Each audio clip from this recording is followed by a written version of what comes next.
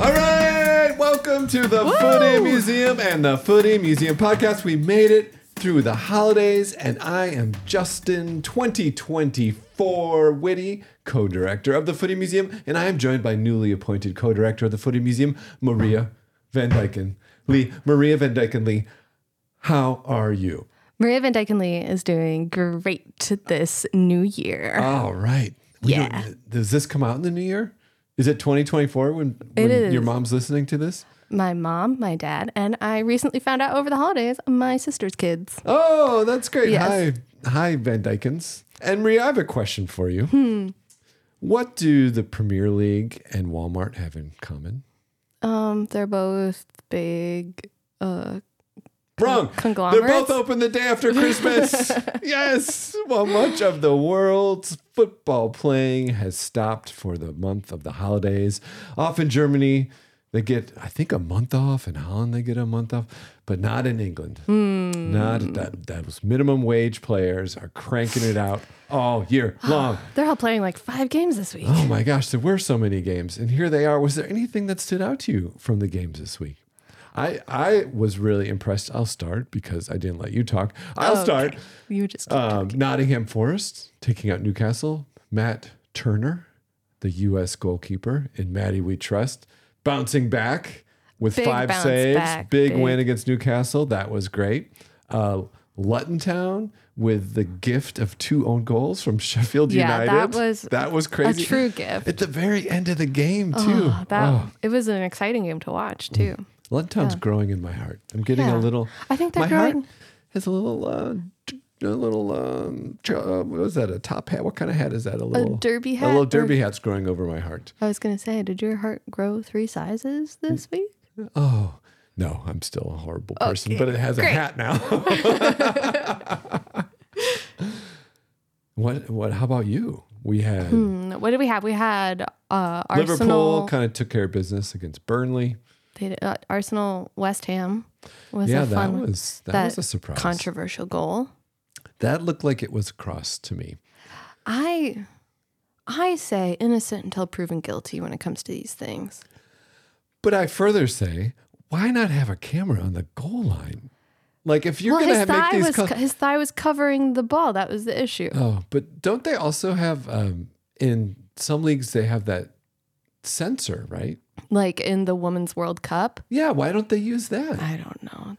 Yeah. They're taking other things from the Women's World Cup and applying. MLS next season, the referees are going to announce all their calls. I like that. I like that change. Handball. They're going to work on their voices. like in all great American sports. I wonder if we'll get any real characters out of that.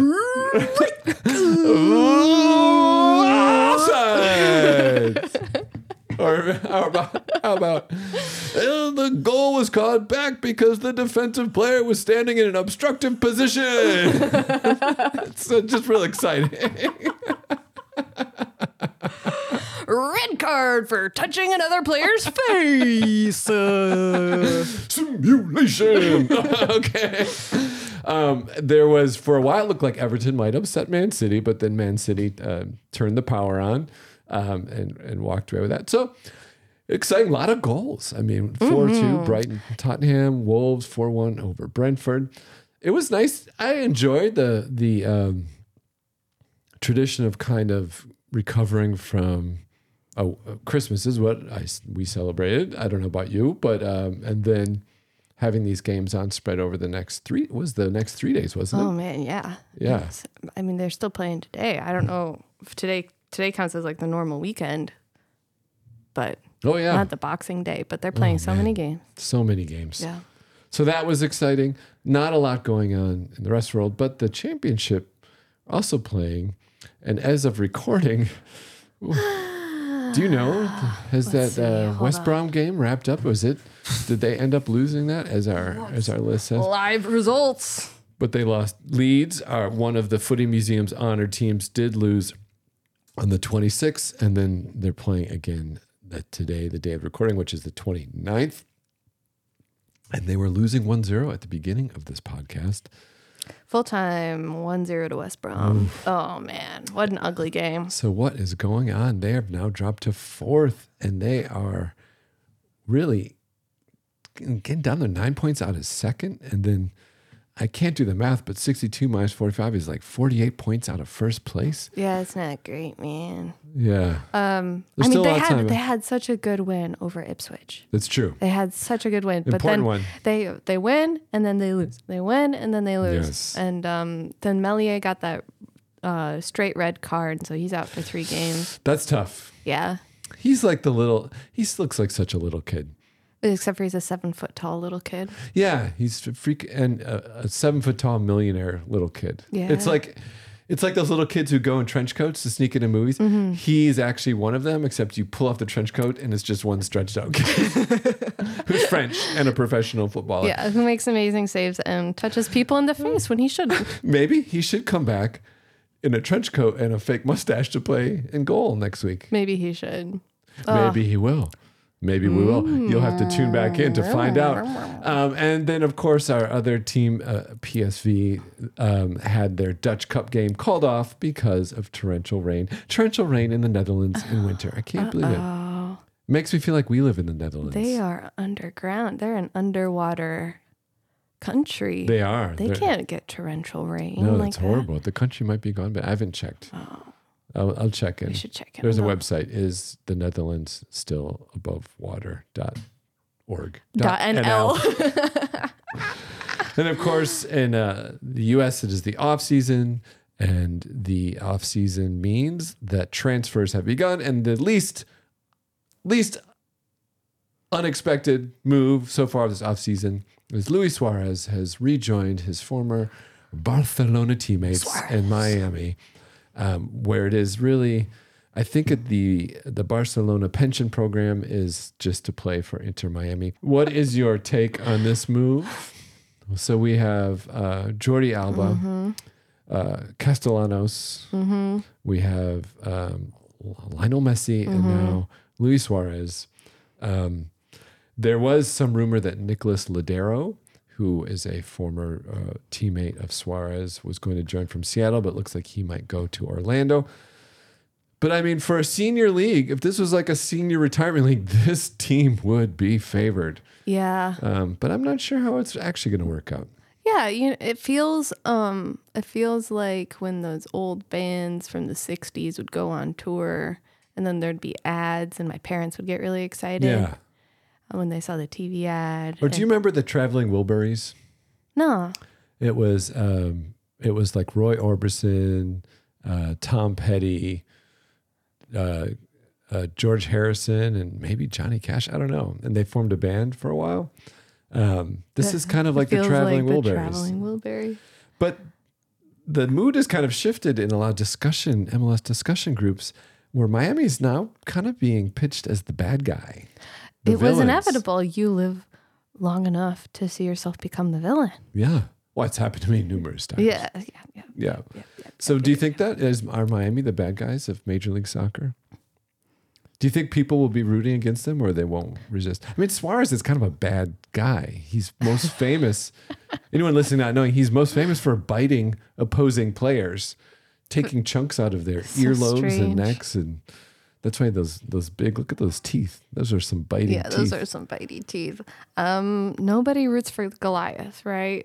And so you sign the most famous player in the world right now, and everyone's really excited because they'll get to see him play. And in the United States, where you don't normally get to see him play, and then the whole gang joins in and forms like Barcelona 2.0, and it's like, well, we want to share the wealth a little bit, you know? I think it's also with the recent like U.S. Open Cup shenanigans where MLS just wants to focus on Leagues Cup, which is built around Messi in Miami and all the tournaments being created for Miami. I think there's some animosity about that. And also with them not expanding any roster rules to allow other teams to bring in big players, but somehow Miami's able to work unknown mechanisms and have like Barcelona 2.0. the golden years. It is the golden years. They've all moved to Barcelona, the golden years. Like the They're Golden in Girls. Miami. Barcelona Golden Thank you Girls. for being a friend. Back again. We'll make up some competitions and give you a trophy. Okay. Well, that's what's going on in MLS. The Chicago Fire have done nothing of note. They had some super draft, MLS super draft, which is the draft of college players. They picked up some people, but they're continuing on their path of not doing much. But again this week, our old foe, the Super League, has once again raised his head. Those abs. Those abs, is it a soccer ball or is it abs? This is actually the founder of the Super League we're looking at here. So the Super League, a league that was floated in many different forms in the last several years with the idea that some of the top league teams in the world would join their own separate league, free from promotion, relegation, and able to profit from TV rights and able to help struggling clubs such as Juventus or all the Spanish clubs who are almost bankrupt, keeps reappearing. Once again, a new format was released. I don't even understand it. I'm not going to go into it. So maybe I'll dive in, but it doesn't seem to want to go away. And it's alive and well here in the US of A. So that's it for our unsolicited and underinformed. I'm going to say underinformed this week. Partially informed. Partially informed. Anything But that doesn't else start about with the you. world of football before we just bid adieu? Go Dallas Burn. Go Dallas Burn. And then we like these outfits so much, we'll be back later in the week wearing them again. So thank you. And we will talk to you soon when we talk about the little team that could, as long as it was sponsored by Citigroup, Girona. All right. Until then, goodbye. Bye.